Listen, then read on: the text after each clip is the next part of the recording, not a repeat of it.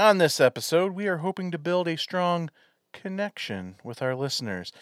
That's right, it's Death by Internet on this episode of Attack of the Killer Podcast.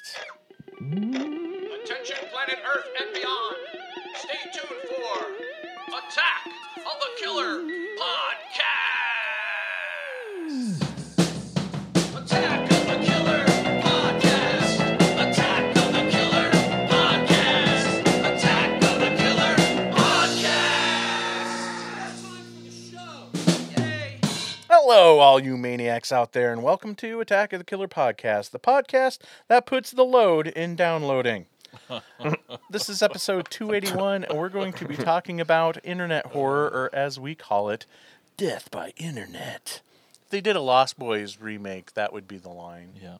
Instead of Death by Stereo. If this is your first... By 7.1 surround sound. Yeah, there you go. If this is your first time listening to the show, I can explain. We are a horror movie podcast where a group of friends, we get together with a topic and we talk about films within that topic. We're all just friends, hanging out, chilling. So there may be spoilers, just to let you know. If you like the show, I recommend becoming what we call an attacker. An attacker is a very special fan of the show. You know what? It's way more than just being a fan of the show. Mm-hmm. When you're an attacker, you're family. So if you go to jointheattacker.com, donate to our Patreon, you will get rewarded more than any other podcast rewards their Patreons. Because by supporting our show, you have the honor of becoming what we call an attacker, part of the Killer Podcast family. You get all kinds of amazing perks by being an attacker. You get a membership card, certificate, sticker. You can get bonus episodes. You get early access to these episodes. You can get our various YouTube shows like Insane Mike's 1 Minute Top 10 list, Killer Critiques, and video updates. There is so much stuff you can get, so much more.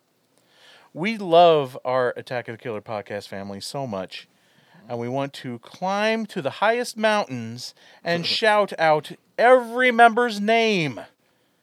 But we live in Iowa, so instead we're just going to shout them out on the show, like our newest attacker, Emily Randolph. Woo! Yeah. Thank you, Emily, for becoming an attacker. Welcome. Emily has just recently joined our highest tier that we call the Final Chapter. Thank you so much for being an attacker. Emily, you are now one of us. We'll make her one of us. A loving cup, a loving cup. We accept her one of us. We accept her one of us. Gooba gobble, gooba gobble. We accept her, we accept her. Google gobble, Google gobble. One of us, one of us. Google gobble. They're going to make you one of them. My peacock. Again, thanks, Emily. And now, ladies and gentlemen, it's time to introduce you to the podcast crew. His internet router is in the basement. You could say he has come from the land down under. Tad, everybody. Hey. Maybe. Not too bad. Fonzie. He hates using Microsoft internet browsers. It has him on edge. Jason. Oh, I hate the joke and Microsoft Edge. It's all true. Thanks for listening, everybody. His dog has a strong internet connection. That's why he named him Hotspot. Andy. Heidi ho, Winslow. Thanks for listening. Oh, my goodness. We know he's a cat person. Come on. This is true. I am. Hey guys, how awesome is Shudder? Oh, man. Very. Really? I know, right? Like, where else can you see Joe Bob Briggs marry a couple in Vegas while watching Necromantic? Literally nowhere else. Literally. Only on Shudder. And you poor fools out there still don't have Shudder? You missed out. It was amazing. But you don't have to miss out anymore. You can get Shudder in your life today. Do it. Now, we here at Attack of the Killer Podcast, we're willing to give you a month of Shudder for free. That's right, free! Just enter our promo code AOTKP, and you will get a 30-day free trial of the best in horror streaming. Get Shudder now. Again, that promo code is AOTKP. Speaking of necrophilia, here's Tad with what we watched.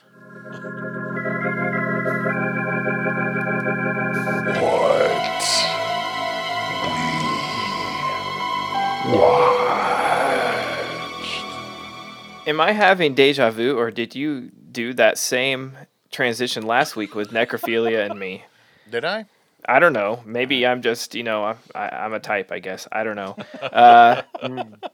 Let's just jump right into it. Andy, what have you watched? Other than I got a few things here. I've been watching the new White Lotus series with the wife. That's also very good. I suggest you guys check that out. But I got a few Blu-rays here that I went through. Have you guys ever watched any of the Ip Man series? Kung Fu? No, I haven't. I'm The IP thing? Yeah. Is that what is it? Man, I don't know. Yeah, I well, they think call him Ip Man. It's the guy that was there's like four of them, and this was the last one. It's the guy that trained Bruce Lee, and just basically it's the last part where he's trying to get his son, some schooling and overseas, and he reconnects with Bruce Lee. It's just a lot of your traditional kung fu stuff, but it's got Scott Adkins in it, and I really dig him as in Yuri Boyka. I don't know why that's so hard to say in the Undisputed series, but a lot of fast hand stuff. I mean, it's pretty good. We all like fast hand stuff. And that's right, You know we do. fast hands. I might own one of those movies. I remember them being at like Big Lots for like $1.50, and I probably picked up the Blu-rays, and they've been dusty on my shelf for 10 years. Yeah, I mean, and they're not bad. I know this is Ip Man 4 that I've got, but I know like the third one had like Mike Tyson in it, and Donnie Yen fought Mike Tyson, and Mike Tyson's like punching out windows and shit. And I wanted to check that one out too. But the big selling point on this one was Scott Adkins, and he's kind of a prick in this movie, but yeah, it's not bad. I mean, it's worth a watch. I'm sold on pricks and fast hands. Yes. Pricks in fast hands. Next thing up, I got a Claudio Fragasso movie that is just it goes into that it's so bad it's good, and it's called Night Killer. You guys ever seen this? Nope. You probably shouldn't, but Thank you. it's, Appreciate it. it's just about this guy in a mask that traumatizes this woman, and he's very rapey and very killy, and but the backstory goes that she's so traumatized that she can't remember who it is, so like her husband that she doesn't even know that she has because she has amnesia has to re-traumatize her in order to like kickstart her memory. It's a weird fucking movie. So like he like basically kind of stalks her even though that she's her husband so she can remember who this killer is that's still going around. And yeah, the acting is terrible. It's the guy's the line delivery is just the way he says fried chicken, like fried chicken. It's hilarious to watch. There's a great one liner. It's just he says, "I got molested in the men's room," which is hilarious. And the lead in it is she's really pretty to look at, and you may recognize her as the girl the girl that's not Adrienne Barbeau in the Lamborghini in Cannonball Run. And after watching this movie, I am thoroughly convinced I know the reason why they didn't give her any lines in the Cannonball Run, because she's a terrible actress. But yeah, very pretty to look at. I mean, you can watch it once. It's almost comes across as like a Nightmare on Elm Street ripoff in a sense. But yeah, I only bought it because I was on I'm still on a bit of an Italian horror kick. But I can say I've seen it, but yeah, I may just watch it again at some point just for shits and giggles. But that's Night Killer. Next one up, I wanted to watch. I wanted it because it basically has something that I absolutely had to see, and it's basically Marines, ex Vietnam veterans killing a hippie cult, and the leader of the hippie cult is Sam Raimi. Oh yeah. Yeah, and he plays like this dirty hippie that, once you see that it's Sam Raimi and he's trying to act all crazy, I can't take it serious, but I still really enjoyed the movie. And it's called Thou Shalt Not Kill Except. And Yeah, that movie's great. Huh? That movie's great. Love it. Yeah, it's a good time actually. I really enjoyed it. It's very, very low budget, but it also has Sam and Ted Raimi in it, and Bruce Campbell was in the original short, and they also have this on the DVD. I believe, it was called Stryker's War, and it's actually it's not bad. I bought it from Synapse, and Yeah, I think I've if got you can that check it out somewhere. online, definitely do. I think you'll have fun with it. Anyway, Thou Shalt Not Kill Except. The next one, I've been wanting to see this one for a while. It's called Perdita Durango. Have you guys ever heard of this? No. Nope. Okay. It is a freaking crazy, strange ass movie about this guy that does like Santeria, which is, like this sort of kind of like a Mexican voodoo. It's got Rosie Perez and Javier Bardem, and he has an even more fucked up haircut than in this movie than he did in No Country for Old Men. It's very hard to describe, but I'll tell it to you like this. Imagine take True Romance and Wild at Heart and then have it co-written and co-directed by Robert Rodriguez and David Lynch. And I think you would pretty much get Perdita Durango. It's I bought the 4K version from Severn, and it's got the 10 minutes that they took out. Because it was just too, it's just riddled with nudity, and it's very, very, very violent.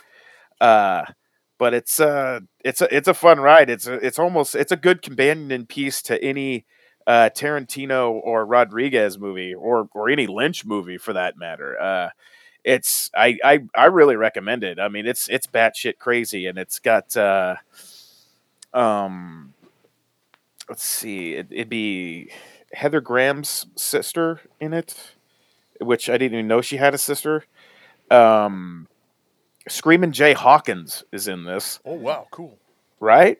Don Stroud, James Gandolfini, Alex Cox, who was the guy he directed Sid and Nancy and Repo Man. Yeah, it's a very, very unique film, and if you're a fan of like of all the guys that I mentioned, it's definitely worth watching. The last one I'm going to talk about, I finally got around to watching Terrifier 2. Yay. I liked it. The death scenes are like really crazy prolonged, and I get that. I get what they were going for. It's got some good stuff in it. It almost ventures into like Nightmare on Elm Street, kind of territory in its themes. But I don't know if I'm really digging the whole He-Man Power Sword gimmick. And another thing, I'm pretty sure that Damien Leone doesn't know how Blood Wasp works, because there's no way that chick in the bedroom would have been alive after losing that much blood, let alone saying Bob. Itchy and scratchy, like in real life. Yeah, it almost, they wanted to go like super brutality, but it's like they went so far that it almost becomes comical. And I think that's the one. I don't have a lot of bitches about this movie. I mean, other than, it's probably about a half hour too long, but I'm still entertained. I'm still glad that I watched it. I couldn't get the Clown Cafe song out of my fucking head for a couple of days. Yeah, because it plays for 20 straight minutes. A scene that's good. way over. Yeah. Yeah, I mean, it's. I could see why people like it, but I mean, it's got problems, and that's just my opinion. But I mean, like the stuff with like the creepy little girl, I love that, that when her eyes are lighting up. I mean, it's got really good stuff in it. But I mean, I just think it's sometimes it's like I feel like it's 10 pounds of shit in a 5-pound bag sometimes. Absolutely. But yeah, I mean, I guess that's all I'll say about that. I'm glad that I watched it. It entertained me, but that's what I watched. If you want some more Terrifier 2 action, Brett and Tony with Ash and Abe, their latest episode is all on Terrifier 2. And you can check that out on the pfpn.com. Jason, what have you watched? Well, not a Guessing whole- not Terrifier 2. No, I don't have time for that long-ass movie. What? You I said know. those words? I know, isn't that great? I've only was able to watch a couple things. My current favorite for the last year or two now, stand-up comedian is Nate Bargatze.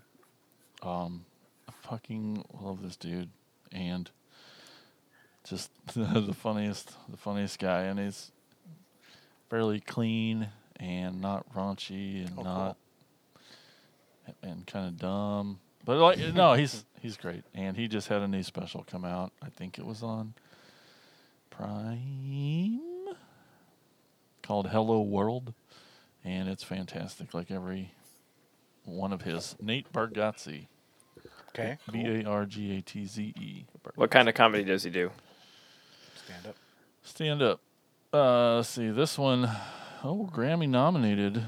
He delivers a family-friendly take on a variety of topics, including disadvantages of being the firstborn, the challenges of playing golf with your wife, and what happens when a bald eagle touches your head. Yeah, he's Southern, so he has kind of a little bit of a simpleton, dumb guy kind of presence, but clearly smart and fucking funny. Yeah, so Nate Bargatze, and I think he's got something on Netflix, if not two, and he's out there. And where did you watch this special you're talking about? I think it was on Amazon Prime. Okay. And the only movie I got to watch since last time, thank God I got to watch it. I wished I'd have watched it, or it would have been on my top 10 last year, but Bones and All. You loved it, right? Oh, hell yeah. Figured you would. It's right up your... It's a Jason movie for sure. It is. It's a love story, man. Of course.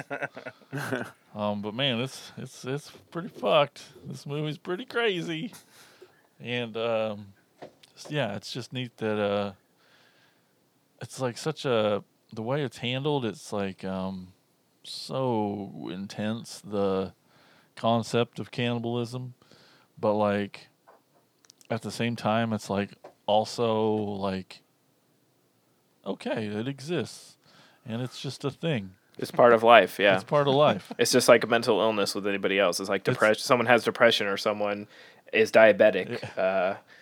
They're a cannibal and they have to eat or they'll You're just be an sick. eater, and that's just one. Yeah, it's like it's common, but it's also like holy fuck, it's still eating people. So yeah, and so it's a kind of a road movie. It's kind of definitely a love story, and it's freaking fantastic. I loved it. And not even a nomination for cinematography or score. Trent Reznor and Atticus Ross, like nothing at all. Robbed. Yeah. Yep. So that's what I watched. All right, Mikey. All What have you right. seen? Okay, so hey Jason, Yeah. I finally watched a movie that we attempted to watch a long time ago after walking through the mountains of Oh shit. Park City, Utah, to watch one particular movie. You finally did it. And we were denied. I finally found it. It's on Tubi. Of course it is. Harry Knuckles and the Pearl Necklace from 2004. Yeah. Directed by Lee DeMarbre, I think is how you say his name. He did a couple of these Harry Knuckles short films, and then this was the feature film follow-up. And he also did Jesus Christ Vampire Hunter, which I love. He's a Canadian filmmaker. He definitely has his own unique style, shooting, his early stuff anyway, shooting everything in 16 millimeter. And his entire audio track is done in post. Like all dialogue is overdubbed, and sound effects, all that Foley, all that stuff is done.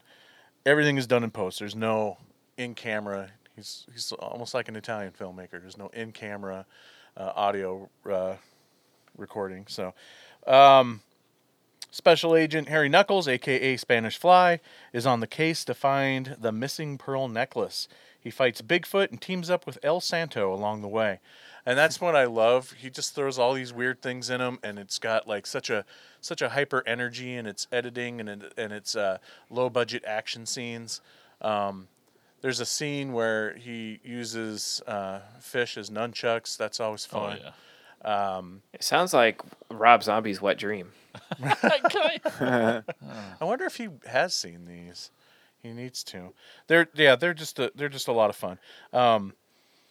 So I highly recommend that. Checking some of his stuff out. I don't know where you can find the original Harry Knuckles films, the first two short films, but you can get Harry Knuckles and the Pearl Necklace on Tubi. I'm sure they're all on Tubi. Probably. I don't know. Does Tubi do short films? If not, you could probably find those on YouTube. But it was thanks to Troma that introduced us to this guy in the first place. One of their Best of Troma Dance DVDs they released back in the day had one the first Harry Knuckles short on it. And so when Jason and I went to our first Troma Dance, we had found out that Harry Knuckles, the feature film, Harry Knuckles and the Pearl Necklace, was a selection of that year's Troma Dance, and so we were pretty excited to see it. But then it turned out it wasn't showing at like the actual event; it was showing at like the Crew cabin. Yeah, the Troma cabin, and it was like a special invite only. And we were buddying up with I forget his name now. The in-house editor guy that does basically all of Lloyd's tech work. We were buddying up to him, and he invited us to it. We were so excited and so proud, and we're walking hiking, getting lost amongst all these cabins in the mountains, getting lightheaded, and we finally find the cabin, and it's just like all the interns are just laying around, asleep on the floor, sleeping or drinking or playing cards, just so uninterested in what's actually playing on this little tiny tube TV. Yeah. And they didn't even actually end up playing it. I don't think that, if I remember right, they couldn't find it or something. Yeah. Some shit. It's the biggest waste of Troma is just naturally deflating of a lot of things, but that just killed the buzz of the whole trip. Yep. Almost. Yep. Anyway. Yeah. Did you see Tubi's Super Bowl ad? Oh yeah. I That yelled was at you 'cause awesome. I thought it was happening. A lot of people. It freaked a lot of people out. What was it? It made it look like it was on the Super Bowl, and then someone hit like the menu and went to Tubi and opened up a movie. Like the app, Yeah. appeared and it was loading the app, and then the So people home screen freaking came out. on, and it started flipping around, and we're like, And it was "Dad, towards get off the- remote. Yeah, and it was like towards the end of the game, so people are losing their shit that someone. That was an actual Super Bowl ad? Yeah. Oh, that's genius. It was awesome. Now I love Tubi even more. I notice when I pull up the Tubi app on my phone, watch stuff on Tubi on my phone, it pops up now this little ad thing or whatever, their new little catchphrase or whatever, where it's like an upside down rabbit hole with a rabbit peeking out and something about going down the rabbit hole. It's like they know what they are, and that's great. I love them for it. All right, so getting back on track here, the next thing I'll talk about that I watched is I finally got to see Violent Night. Oh my God, Simon and I watched it, and it was awesome. Freaking loved it. What's his face as Santa? David Harbour. David Harbour. I love him more and more every time I see him in something, and He was just the perfect casting for this. It was so great. You got John Leguizamo in it. He was cool. Beverly D'Angelo. Haven't seen her in forever, so that was awesome. And I didn't realize, or maybe it's been talked about. I'm pretty sure it's been talked about on here before. When you guys probably mentioned it before, but it didn't. It didn't come back into my memory until watching it that it was directed by the guy who did the Dead Snow movies. Yeah, Tommy. Wiseau. Kidding. Yeah, Tommy Wiseau. But yeah, it's so much fun. It is hilarious, and I highly recommend watching it.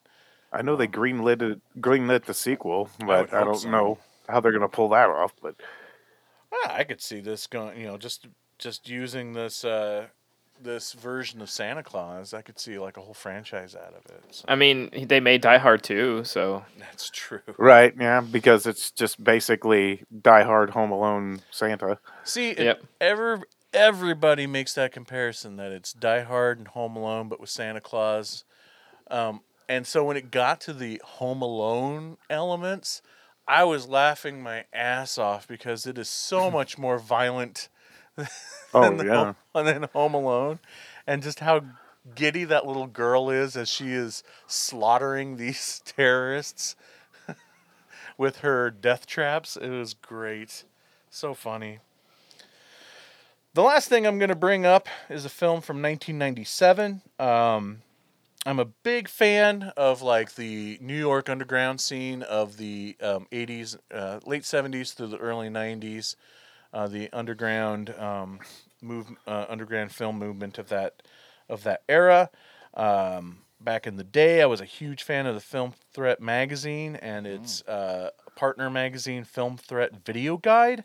The video guide was my favorite because that covered the lowest of the low. It was like all this just like super guerrilla indie stuff that no one else would even consider talking about in their magazines. And the Film Threat Video Guide was basically like a Bible to me. But the problem was, especially back in those days, it was impossible to find that stuff, find those films. So there was a filmmaker made a couple films in this era. His name is Frank Grow, and he did a short that got rave reviews in Film Threat Video Guide called Red and Rosie that I've always wanted to see. And I stumbled upon his feature film, Love God. So that's the one I'm talking about here. Love God from 1997. It's pretty awesome. I probably would have loved it more when I was younger, but now as a bitter old man, it was a little too hyper for me. I wanted to tell it several times to calm down. But it's very hyperactive. It's kind of remind me as far as like tone wise go. Its energy as like Fried Berry. That it's just like nonstop, go, crazy camera work, outrageous camera work, but an overly loud, rocking soundtrack through the whole entire movie with no levity to the score, and it's fine, and I dug it, but at the same time, if it had been a longer movie, I probably would have gotten annoyed by it. But basically, Frank Grow is one of these New York filmmakers from this scene, so it's got some great connection. It shows a lot of great sleazy New York in it, which is always great. And it stars Will Keenan, Tromeo from Tromeo and Juliet. Tromeo. Yeah, he's the lead in this as LaRue, and he is sent out to the streets from the mental hospital after the mental hospital lost its funding, and they had to release all their mental patients, and they put all the mental patients up in this hotel called the Love Hotel. He ends up falling in love with this mute girl, and he has a roommate with Tourette syndrome, and he's also throughout the film being chased by a prehistoric worm that inhabits people's bodies and mutates them. There you go.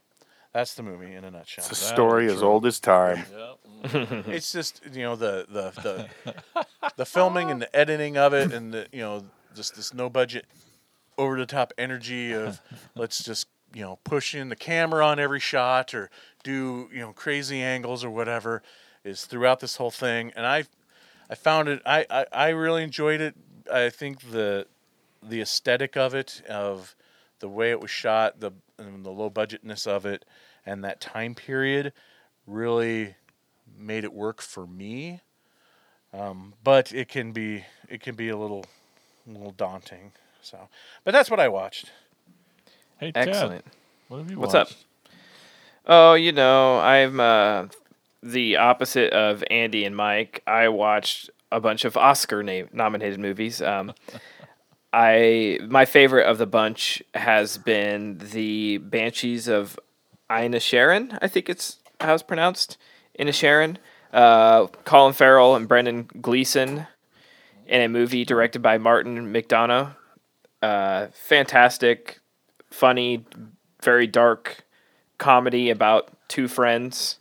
One of the friends wakes up one day and decides he does not want to be friends with the other one, and they have a conflict. And he threatens his friend that if you don't leave me alone, I will cut my fingers off one by one and leave them on your doorstep. And yeah, I won't say anything else, but it's one of my favorites, I guess, of the nominees. It's not Everything Everywhere All at Once, but it's my second favorite so far of all the nominees I've watched. It's on HBO Max. Check that out. It's getting, both of them are nominated. There's a young kid in it that's nominated. It's up for Best Picture. It's fantastic. Now, What's that? I just wanted to ask is, I know that the wife watched it and she really enjoyed it, but I was just like, I was wondering, I know that they were together in the movie In Bruges. Mm-hmm. Was that the same director? It is, yep. Okay, good. So, well, yeah, then I really want to watch it now because they were great together in Bruges. Yeah, they're a weird sort of dynamic, but Colin Farrell's so fantastic. I watched like an actors roundtable about this movie, and he was saying the director Martin brought the screenplay to him and was like, "I want you in this," and he's like, "This is too good for me," and he's like, "What do you mean?" He's like, This screenplay is like I don't know if I'm good enough for this role," and he's like, "Well, I wrote it for you." And it had to convince Colin Farrell to take it because he was afraid he's going to ruin the movie with like his. Man. He's like, I'm not a good enough actor to carry this, but he was wrong. It's so fucking good, and it's not even 2 hours long, guys. This is like the shortest Oscar movie. I think there's shorts that are longer than this one.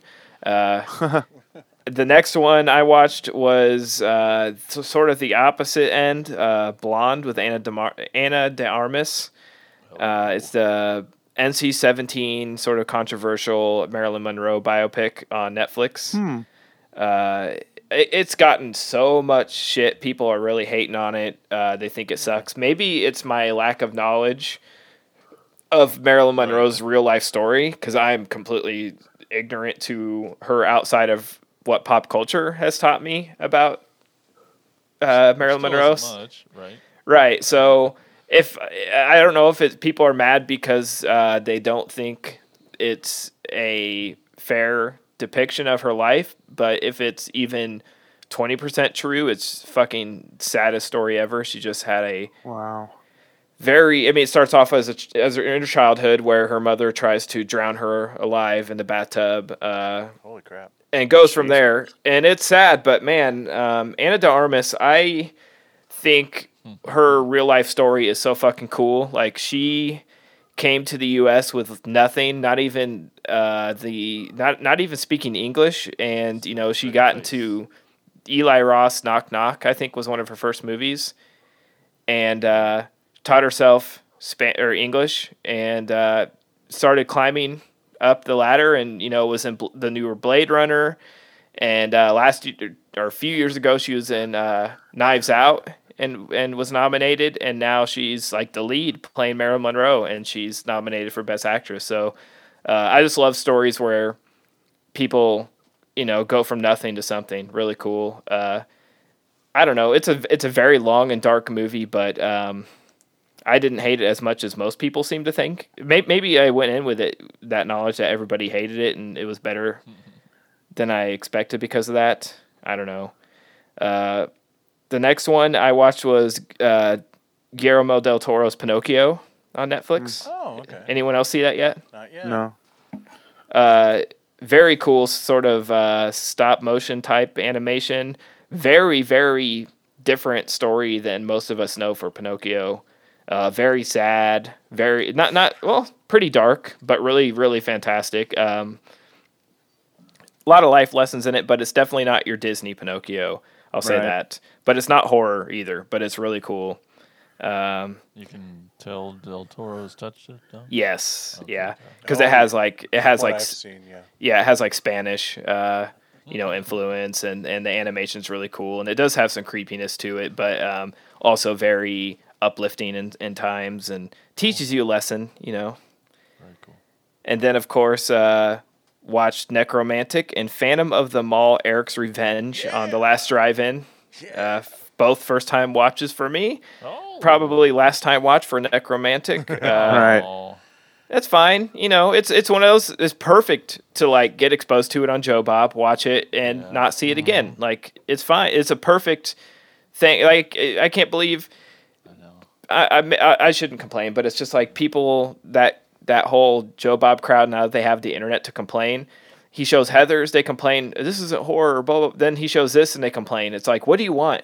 What were they complaining about? I mean, D- what's Necromantic is just too much, man. There's no like story to it, and blah, blah. And I'm like, he could literally show any. I mean, he could show my family videos from the '90s. I don't care. Like I just want to hear. Yep. He'll make it interesting, And Oh yeah. I do love that he chose probably the most vile film he's shown on the show ever Yeah. Yeah, to say do. he's swinging for the fences. I mean, I've heard about it. Well, he showed it during the wedding episode. So whoever this family who had to like tune in to watch their son or niece or nephew or whoever daughter get married on TV had to sit through the end of Necromantic. Yes, and that is amazing. But the segments of that were really fantastic too. They almost had me crying.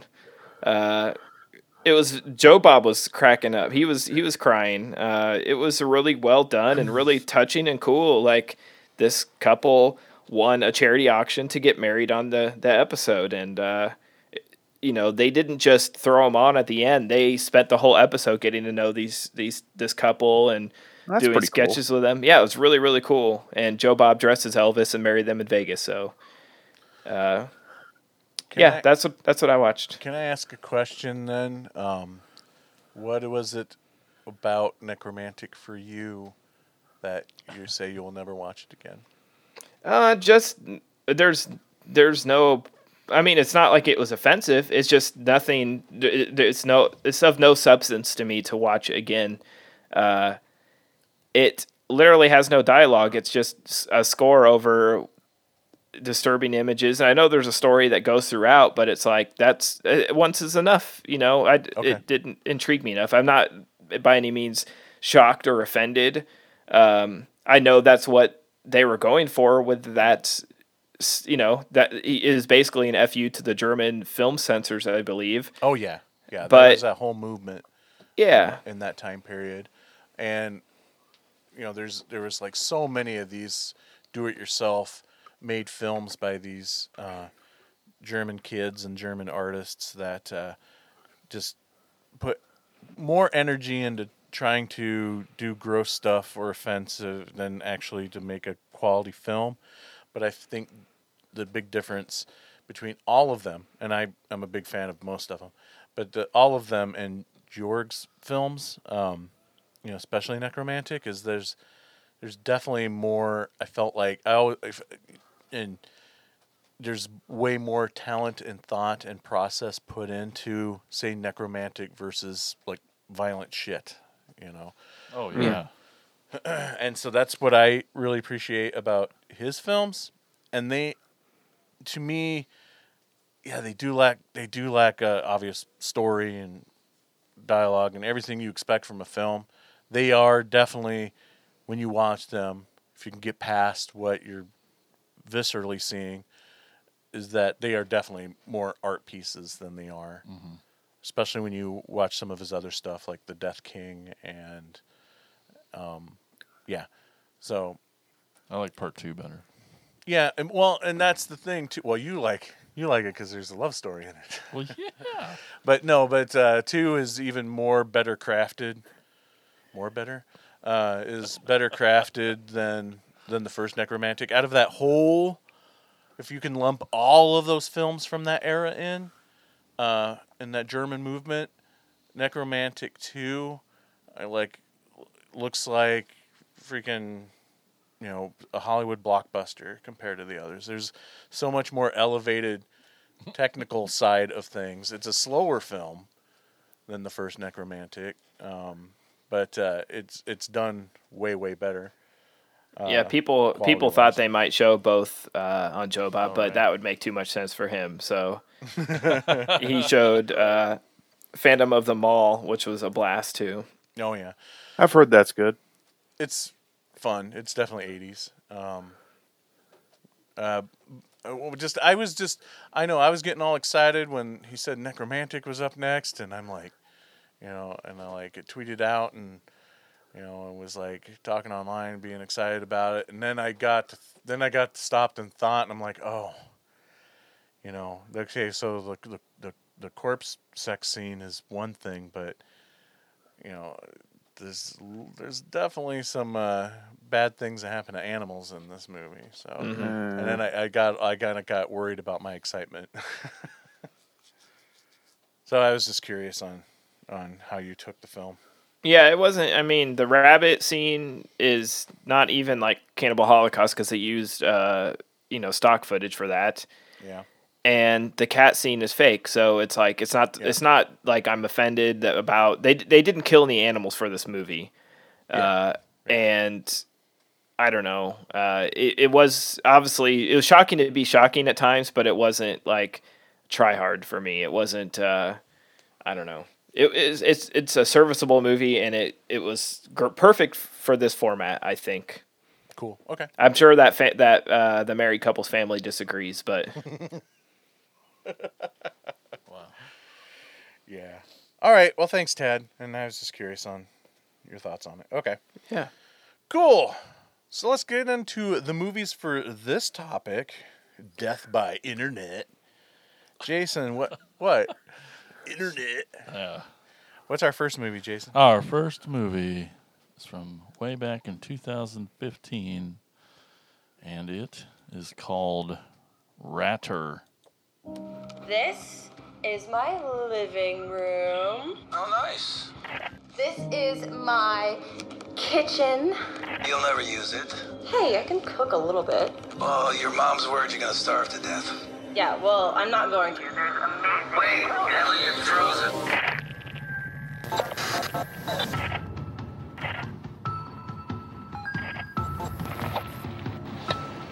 God, again, I keep getting these weird text messages.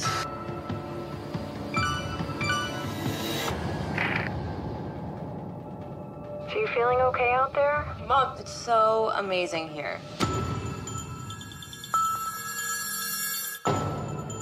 Do you mind if I...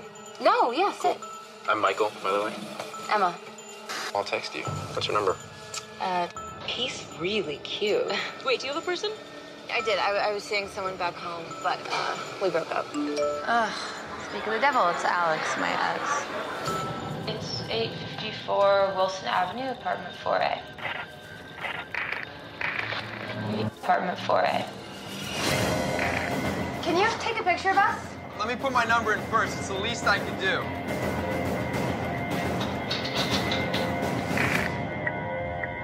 Wait, all your photos are gone? No, not all of them, just certain ones. I'm so paranoid now. I just feel like some freak is gonna come grab me wherever I go. Emma, why didn't you tell us this? Nicole, I just got home. My door wasn't locked. I never do that.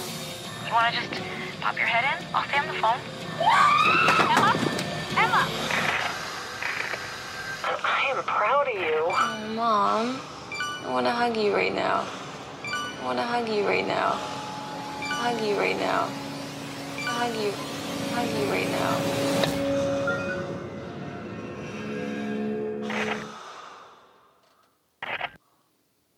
Emma, A graduate student living alone in New York City is watched by a stalker on all of her technological devices. And eventually the video feeds are not enough for the stalker. So he starts physically stalking Emma. Oh, guys. I'm so glad I get to talk first on this one. I've been trying to think about it all day on how to be nice. You don't have to. So the VHS movies, you know how I feel about those. Well, this movie, I don't think it's necessarily a bad movie. But for fuck's sake, the fucking editing, glitchy bullshit every 3 seconds, I cannot stand it. Yeah. Like, look at the poster of this. They can't even draw a straight line. Even the text on the poster is jittery. The story is as weak as can be. I don't give two fucks about any of the bullshit red herrings they try to throw at you. There's no story. There's no nothing. All this movie has is a pretty girl. And that's, why we all made it to the end of it, I think. And then the ending sucks. I'm not a fan of the ending. Fuck no. Fuck that ending. But, so yeah, I didn't like it. And I just, yeah. It was too bad, because, I don't think I was filmed all right, I thought it was neat, I thought they did a good job, the concept and things, but god damn it, the fucking jittery bullshit. Just, the internet doesn't do that. No. How often? We've all shot hundreds of videos with our phones, and has there ever been one glitch that has ever happened in any of them? Do we have to be reminded that frequently? It's too much. Does everybody just bring their laptop into the bathroom? I mean, she could just put it on her cell phone and put her cell phone down and turn the volume up. I'm like, it seemed like she was so reliant to just broadcast her shit, just no matter what it was, the most trivial fucking thing. And and it definitely, there's definite moments in here where she does not follow reality. Exactly. That's my major bitch. To be broadcast. Well, okay. I just want to state right now is I made the mistake of watching this first, mostly because I've forgotten most of it. That's how forgettable and pointless this movie was. But if I remember right, I took it all as whoever's doing this is taking over all of her devices. She's not filming this stuff. No. Okay, good. Right. No, that's definitely what's happening. Which, is that even a thing? Yeah. Okay. Yeah, they make webcam covers and stuff for your but computer. your phone?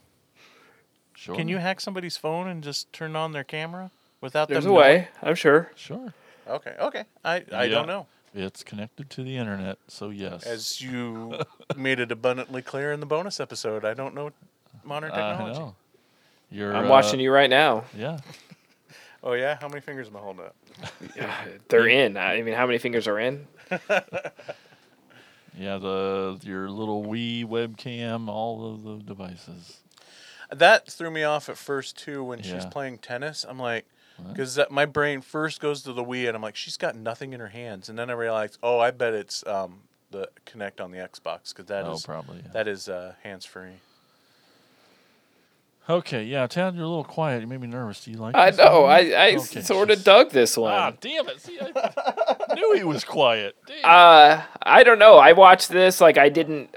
Maybe it's my experience because I watched this in the living room on the TV without the surround sound. Just sort of threw it on in the afternoon, and I was I sort of like the different take on. I can't think of a time or a movie where I watched that the killer or stalker took over the devices. I try not to think too much about the logistics But Right. And that I part's sort of cool for sure. Yeah, I sort of thought the editing was. I mean, obviously the glitchiness stuff was covering up, but I don't know, quick and felt amateurish, and of course it doesn't hurt to look at Ashley Benson for an hour and a half. I dug it. I don't know why. And then the ending. What did you not like about it? Because it wasn't a happy ending. I can take that because I'm on the same page. I hated the ending. The Because- the ending is just like, I mean, I almost wish it was almost. I was waiting for like almost like a Reservoir Dogs ending where they kind of break through and they just start opening fire on the guy. But I mean, it's a little bit more true to life, I guess. Just and it's supposed to be disturbing, but What didn't you guys like about it? I feel like for what I had to sit through, I needed a bigger payoff. I feel like the idea, the whole movie, the ideas are there. Just the execution is not good. Just because like it's boring. There's like some of these shots, and again, I know it's all supposed to be reality, Yeah. but I'm also purposely watching a fictional film. And if you linger for 5 minutes of the camera being on inside your purse and nothing is happening, you better give me something bigger and better at the end. If I have to sit through looking at the gum in her purse for 5 minutes, and the ending was basically the same. I mean, there's no It's- payoff, and again, also, I'm sorry, Jason, No, just go ahead. you got to get these thoughts out. But also, if you're going to have a movie that has a mystery to it, where you feel the need to include red herrings, then I should probably get some kind of payoff to that mystery. And even if it's like a scene, like at the end of the credits or something, where the camera kicks back on and she's like tied up in somebody's basement crying, and then things cut out, I feel like that was a bigger payoff than what we actually got. I think the concept is cool, where mom is hearing what's happening. That's disturbing as all get out. And then seeing this guy with the duct tape, and then all of a sudden her screams stop. Like so he basically duct taped her head is how I took it. But that's me writing a narrative because you don't see it. And then I'm waiting for some kind of maybe like last second payoff. And that last second payoff is cops walking into the apartment again for 5 minutes, a shot of their feet. So that's it. I'm sorry, Jason. What were you going to say? No, the ending was just what was gonna happen. Like it's just the inevitable crescendo of the story. It wasn't. Offered nothing. It was just what it was supposed to be because it's the direction it was going, I guess. Yeah. And I thought, well, and then I was like, I thought the mom was the best performance in the whole movie. That Matt McGorry guy was like, I did not like his acting abilities at all. But when I was watching this, I mean, and I guess this is, if I was writing it, and this is the curve that I would have thrown. If we ever found out who this person was that was stalking him, I would have made it the black girlfriend. because she was the least. She was The only least other likely, person. the one that she was confiding in the whole time, feeding her all this information. Yeah. But that's just me. I guess after I watched this, it gave me like a deeper understanding and appreciation, for not an appreciation, but an understanding of what Adrian King and Daniel Harris went through, because The stalkers, yeah. Yeah, because, and this is when, there wasn't, harsher punishments for this kind of bullshit. I mean, Daniel Harris and Adrian King were looking down the barrels of a gun at one point. So, I mean, it's very serious shit, I mean, Rebecca Schaefer's dead. Guy killed her at her doorstep. I remember the thing that probably upset me the most about this movie is that was the storytelling. So it bothered me that like she was reacting. Like, I think she experienced 25% of what the audience saw, yet she's reacting in 100% of what the audience saw. Like, she's nervous and paranoid over, like, what does she have to be scared about? Why is she acting so scared over a couple little things that she doesn't know is even like coincidences, yeah. Right. Yeah. Like, it doesn't. She doesn't know what we know. She doesn't know what we know, but she's reacting. She's as if she does, and that bothers We're the ones shit out seeing of all me. the shadows outside the windows, and we're hearing the doors open. Right. And What reason does she have to? I'm not. Yeah, there are things, but So this whole movie then, I just had this thought. This whole movie then is set up in the Alfred Hitchcock style of there's a bomb under the table, the audience knows it, but the characters don't, kind of thing. Which, in that Alfred Hitchcock thing, there needs to be some kind of payoff to that. And I don't know, Tad, are we making any sense on our dislike of the ending? 'Cause I guess so. I sort of liked the ending because it wasn't almost because it was simple and expected, and okay, the expected is unexpected. Like, it didn't didn't try to like throw in this character we didn't know, or there wasn't some kind of weird twist that it was the friend or anything. It was like literally we just watched her die. After all this, she just goes in and gets murdered, and her mom has to listen to it. we have no idea. And it felt visceral. Like it felt this is really what would happen, because no one else believed her. This kind of shit happens to women all the time, and everybody gaslights them into thinking that they're crazy, and it ended up costing her life. And to me, it was like unsettling. Yeah, it's a true to life ending, but yet you don't expect it because it's not your traditional movie ending.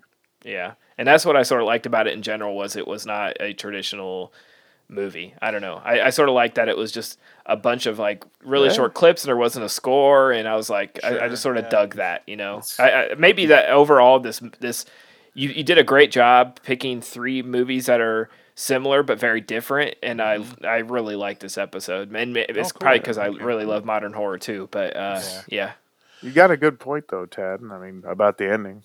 Yeah, no, I agree with all of that too. I don't know. There's this because I'll be the first guy that'll stand there with you and say, you don't have to be spoon fed everything in a horror movie. The unknown is scarier than the known, right? You know, but there's just something that's missing in the whole film that I don't know, that just kind of, because it's not, because I just feel like the elements of the ending are there. Again, I said, you know, the pieces that I took out of the ending were cool, but at the same time, there's something about the execution that bothered me. I just felt like there just needed to be something more, and I hate saying that because we don't have to always be shown, but I don't know. Whatevs. Did you have any trivia, Ted? Yeah, just one piece. This is actually based on a viral short film called Webcam, produced by a German film student. So, German film student made a short, put it online, and went viral, and got this funded. See, this probably would have worked better as a short. I haven't watched it, but I'm going to check it out now. Yeah, ditto. Okay, Tad, then what's our next movie we're going to talk about? Our next movie is fairly new, from 2021. It is called Untitled Horror Movie. I don't know if anybody's ever going to see this. I have no reception. My internet is down.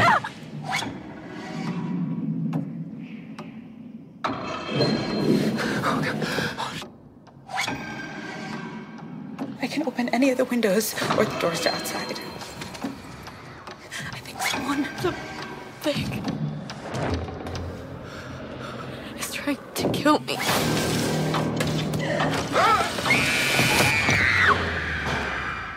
Why doesn't she just break a fucking window? The script literally makes 0 sense.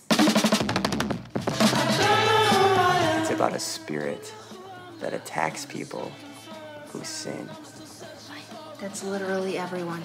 The scenes you guys filmed were good. And if we all did it and took it seriously, we could definitely sell it. Okay, you know you need more than actors and a script to make a movie. You need financing, you need a director. We keep doing what we've been doing, and we just shoot it ourselves. On what? On our phones. Oh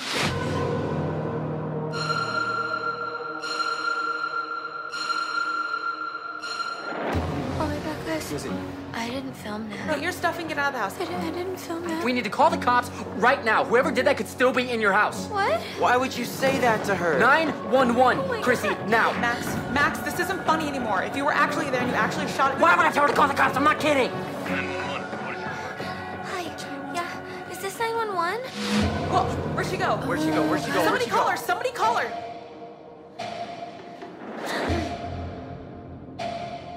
Are you guys all in on this together? Is this off, Kim. No. Okay, shit.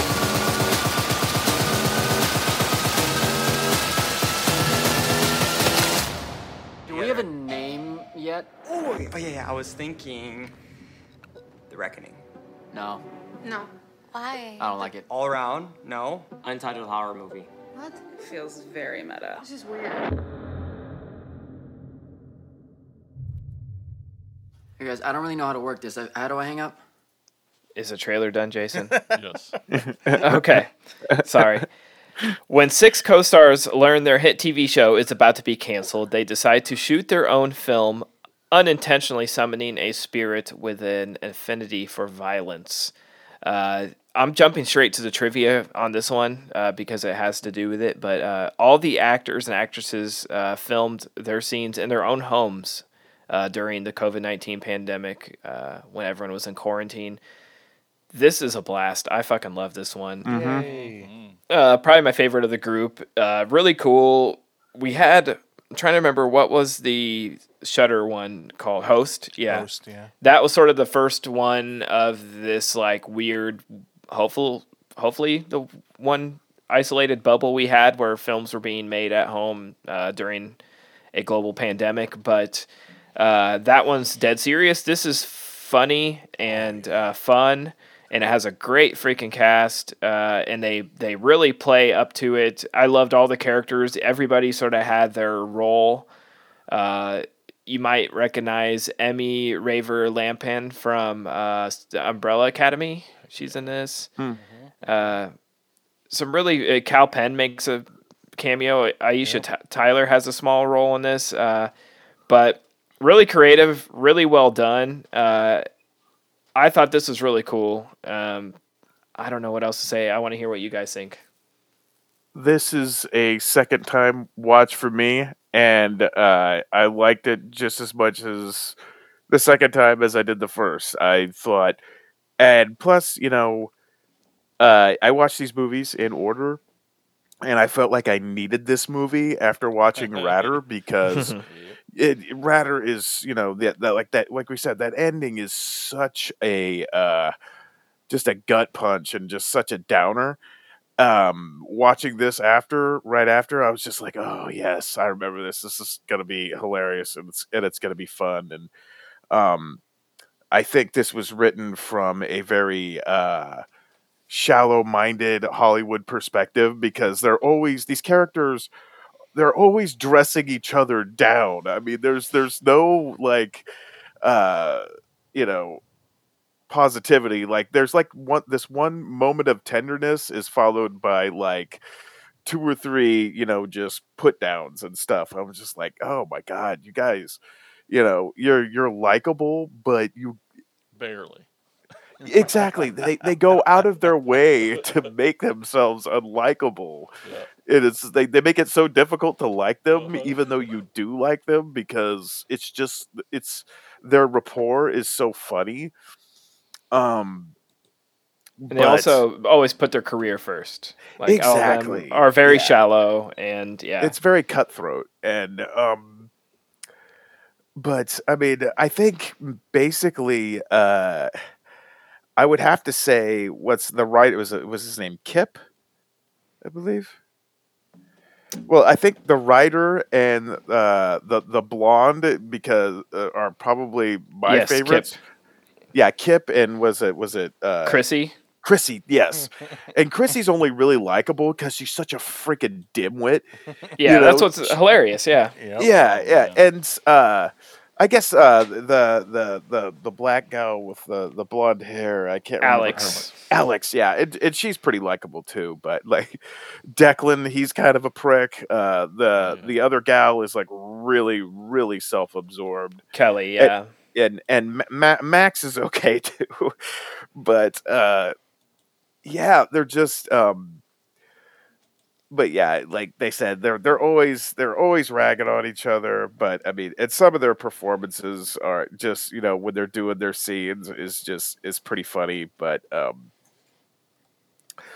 yeah, I got nothing but good stuff to say about this movie. I mean, I'm glad. I mean, I feel bad because I forgot about it, but I'm so happy that we got to revisit it. I really can't say enough good things about this movie. It's just everybody needs to watch this one. Well, this movie, it had me pissed off. What? Oh boy. Because of how fucking great it is. Oh, it shouldn't be this good. You sneaky man. Well, I'm pissed at Mike because he just like randomly took a chance on this movie that like doesn't have a name. Yeah, it's and for the 2021 I feel like we would have all missed it if you didn't just try it. Exactly. I was know? like desperately trying to find something that wasn't previously already on our list. And I saw this, I'm like, oh, I'll give it a shot. I'm kind of digging this this like new style of Skype horror films. Right, and I'm just pissed at how good it is. At like, No. At like starting off and like you hate them all, and you're like, but you like fall for it. There's something about There's them. something though. about it that like you keep hanging you in there for a while, and then you're just sucked in, and you can't not just go with it. So damn it, it's just great. Everyone needs to see it. Yeah, absolutely. It was a blind watch out of nowhere just to have another title on my 2021 year ender, thinking it's probably not going to amount to much, and it ended up being in my top 10. I'm pretty sure, if I remember right, it was in my top 10, probably in the top 5. I think in mine was at least an honorable mention. I know for me. Yeah, so I was really excited with this topic because for those of you who hadn't seen it yet, I wanted to make sure you've seen it because this movie is kind of in that category for me as Brutal Massacre, or just a movie that I love that no one knows about, that I am willing to get up on my soapbox and campaign this movie. And I love, I dug this new sub genre in horror of these Skype type of, webcammy horror films. It's all fun and great, love them. But I find it interesting anytime we get a new subgenre of horror going and there's momentum in that subgenre, then the satirical bastards come out of the woodwork and start doing some really poking jabs at the subgenre with like in a comical satirical sense. But this one's right out of the gate of the subgenre. It like wasted no time poking fun at this subgenre. It is really funny. It's super meta because everything they're talking about doing for making this movie is what actually happens in the movie, down to the title of the movie, naming the movie.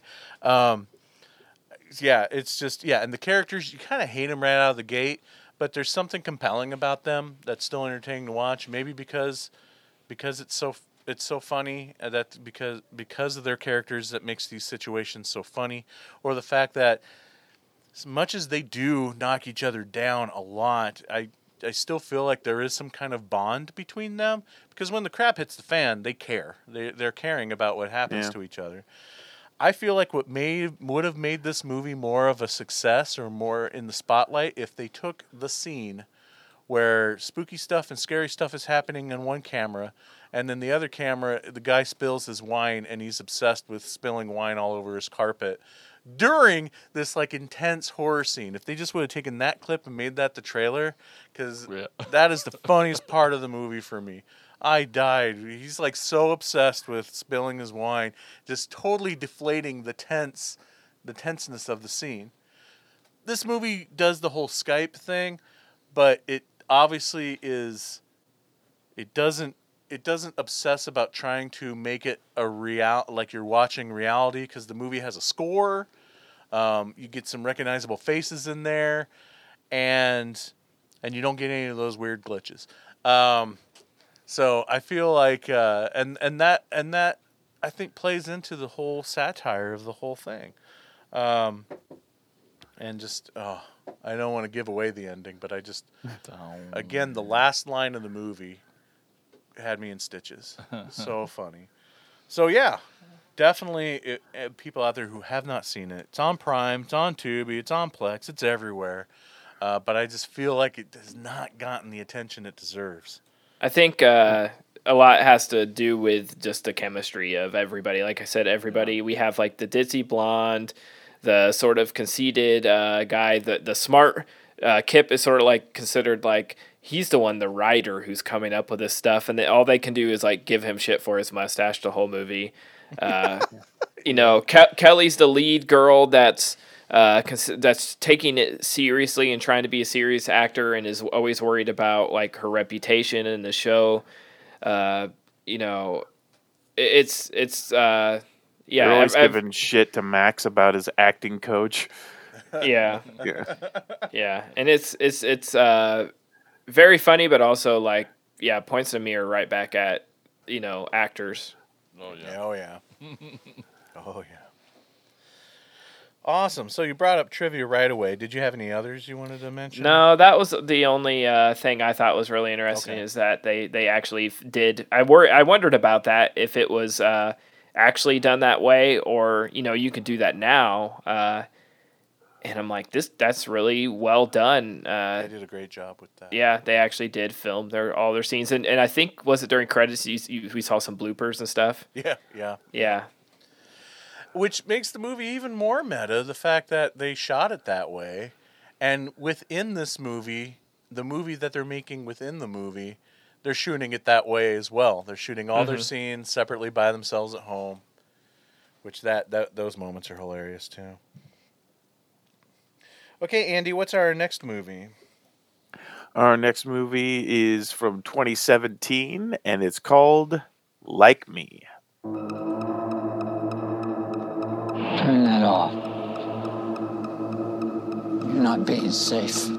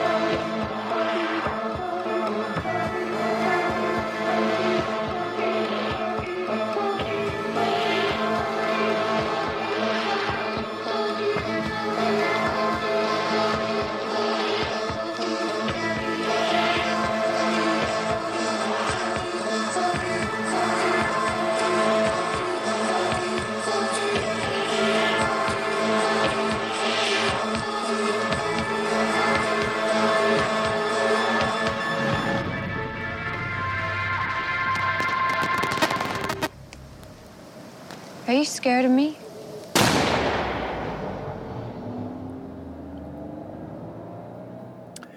All right. A young woman sets out on a crime spree that she broadcasts on social media. Very, very simple plot. Basically, I guess you want to call our hero, quotation fingers, Kaya, is just basically, we don't get much backstory to her. We just see her. She starts, broadcasting her crimes on social media. This is, since it's basically this generation is just like,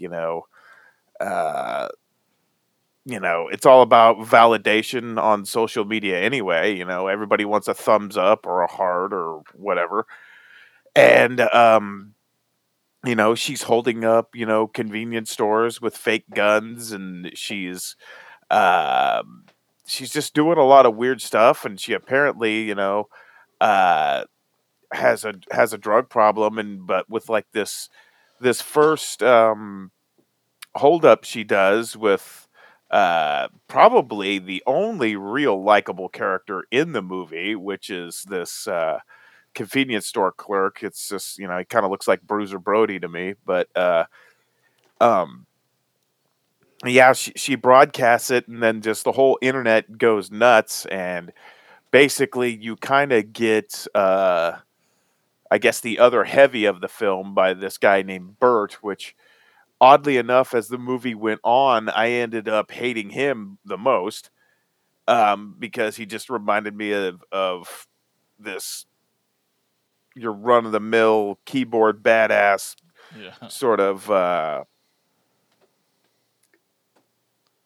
Elliot Rodger incel worshipping just pussy that can only be a badass behind a keyboard. But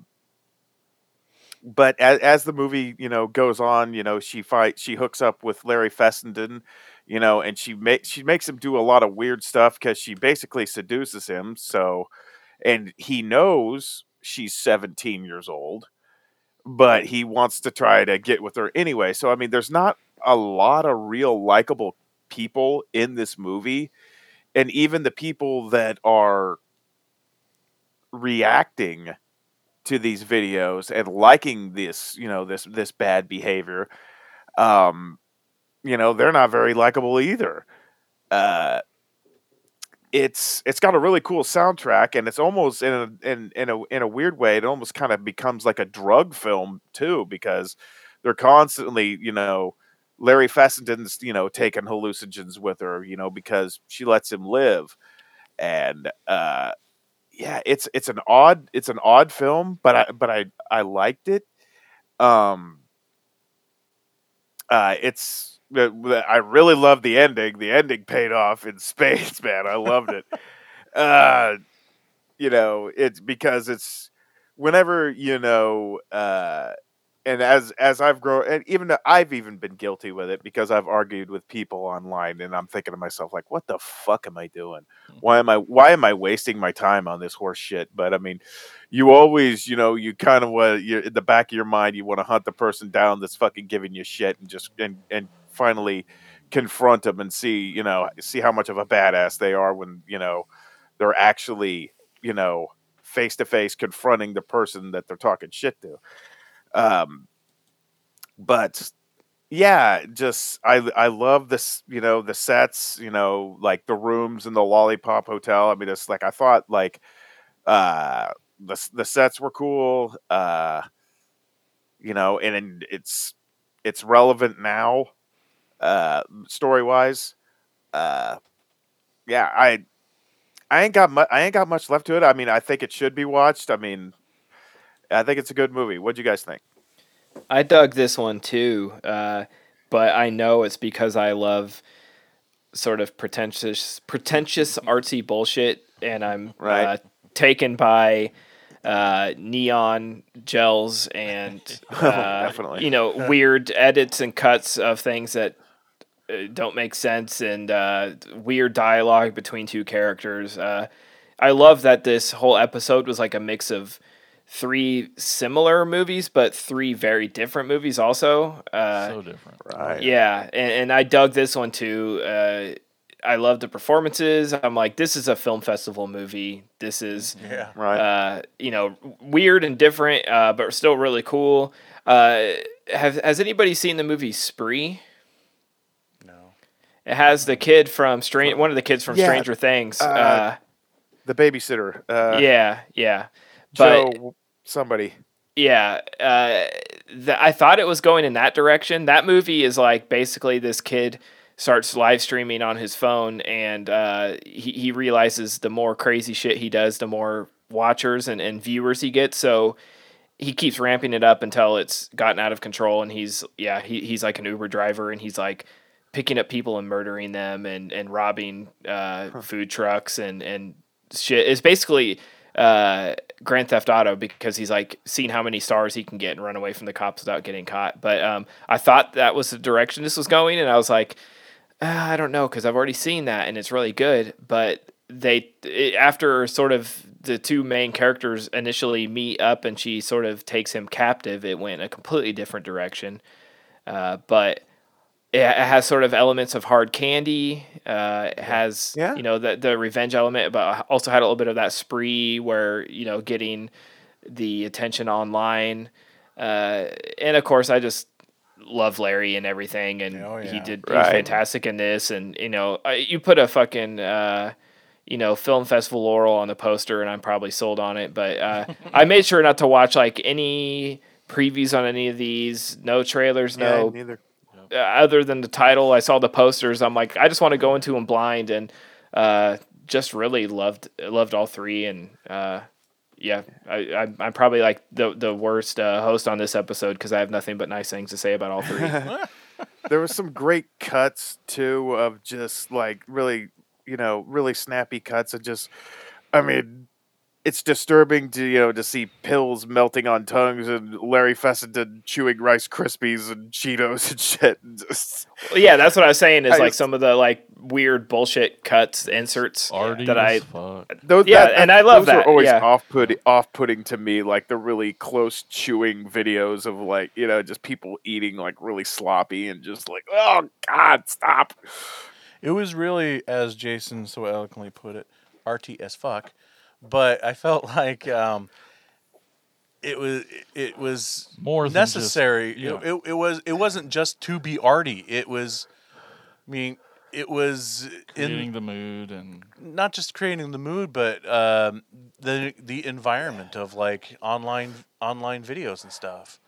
Like your TikToks. All that is like dumb, weird editings and apps and voice distortions and stuff. So I felt like this wasn't being artful for art's sake. It was actually part of the story and the environment.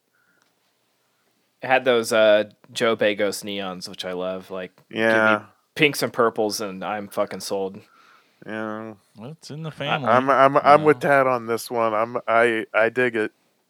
Because the gas station guy, that's Jeremy Gardner. Yep. And he's one of my favorite directors nowadays. He did The Battery and Spring and After Midnight. Oh, okay. He's in Christmas, Bloody Christmas and Bliss. And they're this little indie horror family. Yep. Cool. Do you want to? You can go ahead. Oh, I was pissed off at the opening scene just because I like Jeremy Gardner. Oh. And I was like, fucking kids, Yeah. That's what they're going for, though. Because I was like, fuck kids.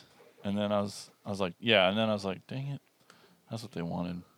That's totally what they wanted from this they movie. got it. And then, and then the people making the content, the people watching the content, the people reacting to the content.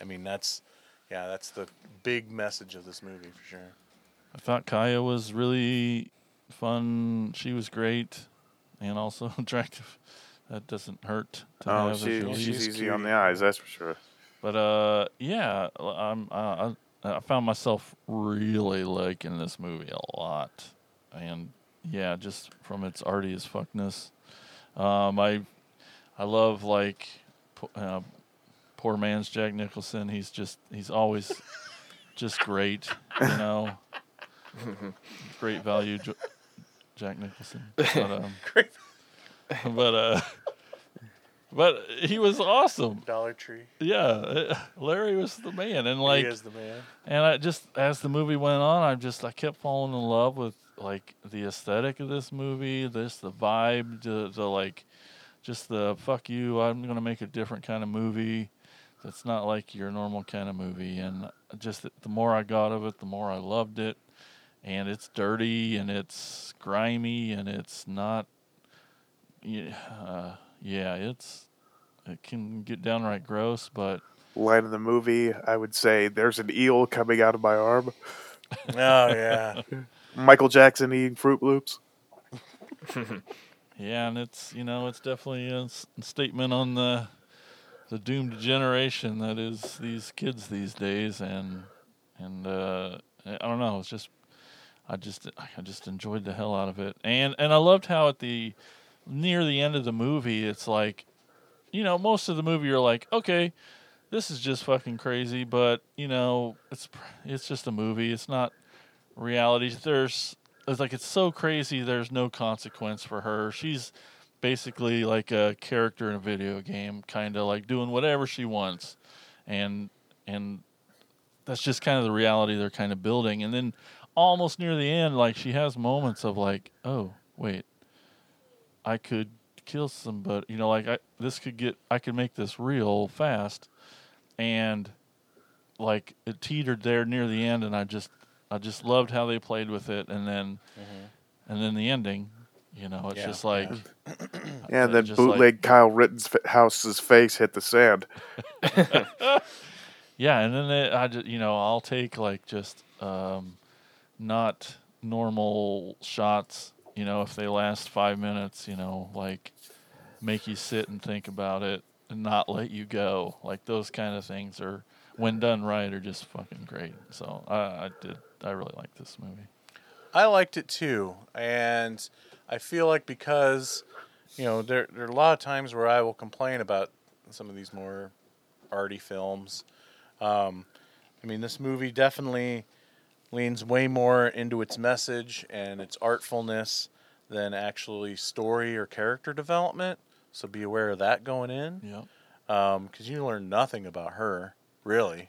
Yeah, it's very vague. Which is fine. I feel like all of that plays into the story of this movie. It, because a lot of this YouTube content or TikTok content or whatever is devoid of story or character or personality or any of that. So it really, really works in this film, and that's where I like it when things are over the top, artsy, what have you, when it actually serves a freaking purpose in the film. So again, just of not being arty for being arty.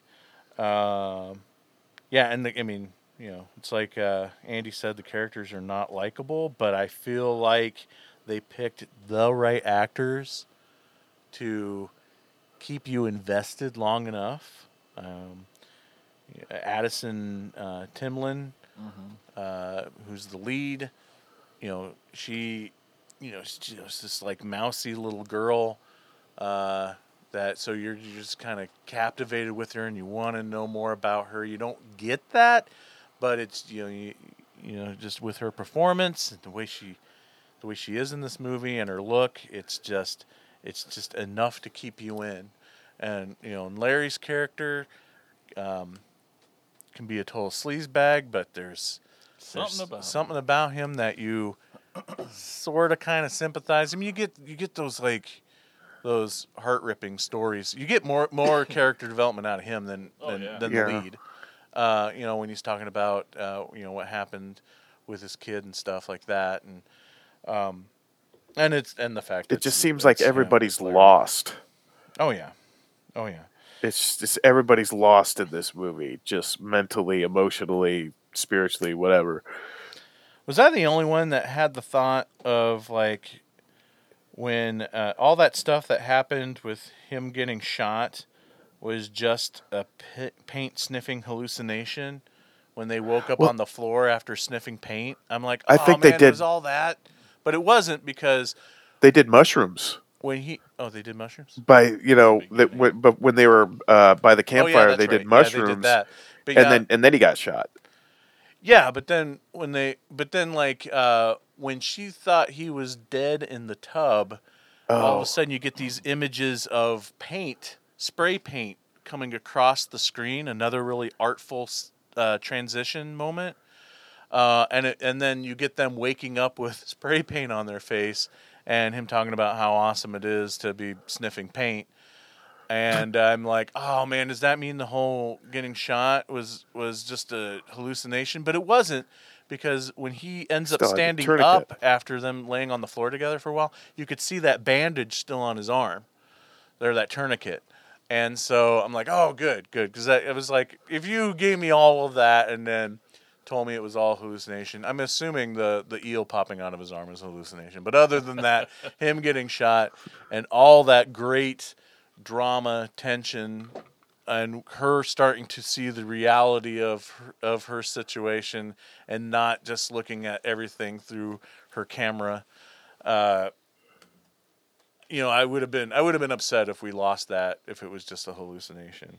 But I was I the only one that thought that it was just a hallucination until it was proven that it wasn't for me? I just thought it was just a jump in time. He passed out, and she got the tourniquet done, and he was good. Okay. Well, okay, cool. But I mean, yeah, but after that, once Kaya starts showing some sort of, I guess, a chink in this armor, and you start to show she starts to show a little bit of humanity. Yeah. Yeah, she gets a haymaker to the face, and I also as I kept falling in love with this movie, I kept just enjoying this reality that's just dirty and gross and grimy. I felt that's kind of, I really thought maybe I could really get into Glass Eye Pix. A lot of those films that's Larry's. Oh, the production company. Okay, yeah. He's got some great films in there, like Darling by Mickey Keating, The Roost, Ty West, Tom Noonan, The Ranger, the comedy with Tim Heidecker. We got Depraved a couple years ago. Stakeland, Innkeepers, House of the Devil. Stakeland's good. Glass Eye Pix. Yeah, House of the Devil's great. All of those are his production company? Yeah. Nice. Yeah, there's some solid stuff there, yeah. Oh, Larry's doing some good stuff over there. And he's directed too, right? Yep. Okay. Mm-hmm. I thought I remember. I can't remember which ones, but awesome. Tad, what trivia you got for this one? Absolutely nothing. There's not one thing on IMDb about this one. Okay, cool. All right, great. All right, so there you have it, folks. That is it for the films that we're going to discuss for this episode. But there's still more Attack of the Killer podcast to come. We're going to take a quick break, and when we come back, it'll be segments time here on the show. First, however, you're going to hear a promo for our podcast network called the Prescribed Films Podcast Network. The PFPN is home to over 30 shows, including Unsung Horror. Looking for the best in deep-cut horror movies? Unsung Horror has got you covered. Lance and Erica bring you reviews of unseen horror movies, specifically those with fewer than 1,000 views on Letterboxd. From Italian to British slashers to shot on video, no stone goes unturned. Check out Unsung Horror and all the other amazing shows at thepfpn.com. We'll be right back after this.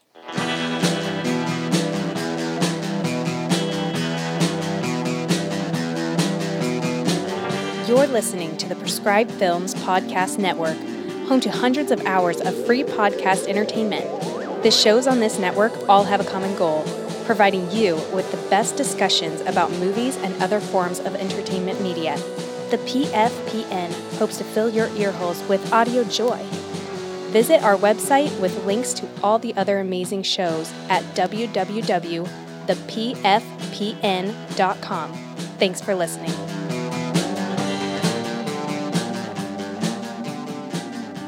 Hey, we're back. Hey. It's segments time here on the show. And we're going to start off by hearing from you guys, the listeners. Here's Jason with shout-outs.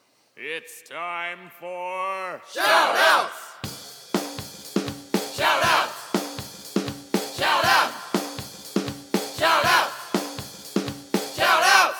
All right, we asked, what are your favorite cyber horror movies? And these are your answers. Let's go over to the Facebook group, the group edition.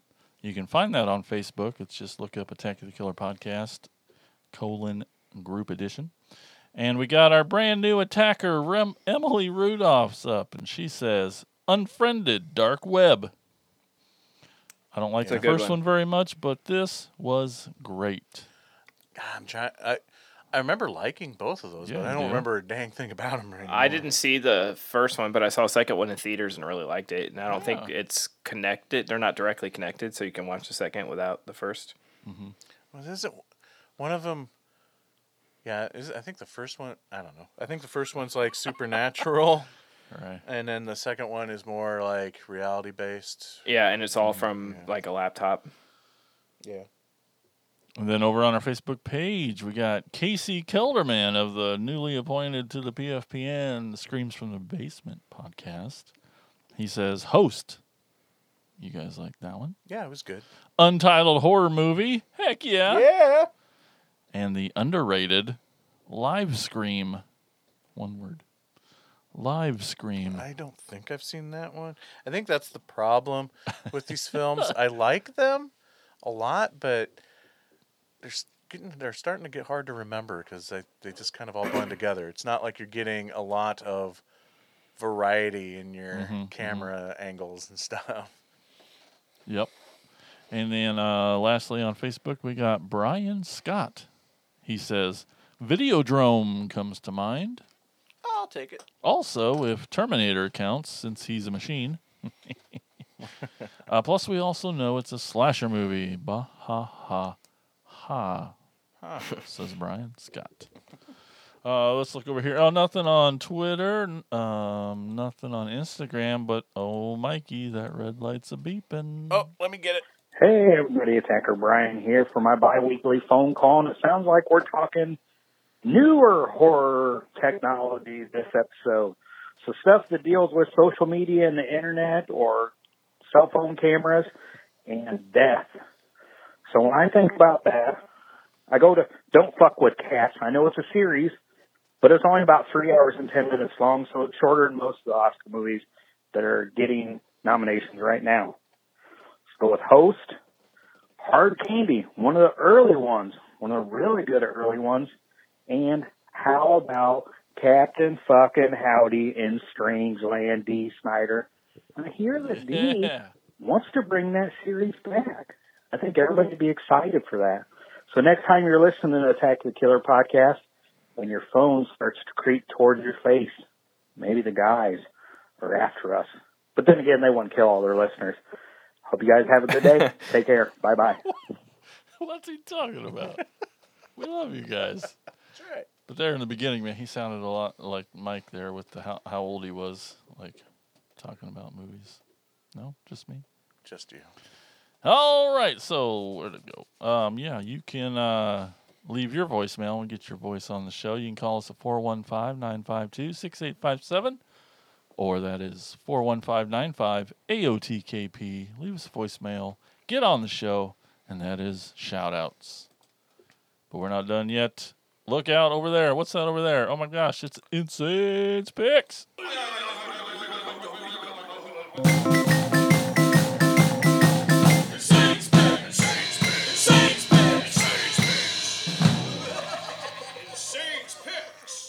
There are times when even the most hardcore horror fan wants to watch something else. Insane's Picks brings you titles that are not horror films, but films that would still appeal to horror fans, with maintaining the quality you expect from an Insane's Pick. This film is no exception. Now see, I love gritty, gross, sleazy, dangerous New York films from the 70s through the early 90s. Stuff like Maniac, Chud, Basket Case, New York Ripper, The Exterminator, Street Trash, even Combat Shock. This episode of Insane's Picks is one of the best of the sleazy New York films, and I'm talking about The Tenement from 1985.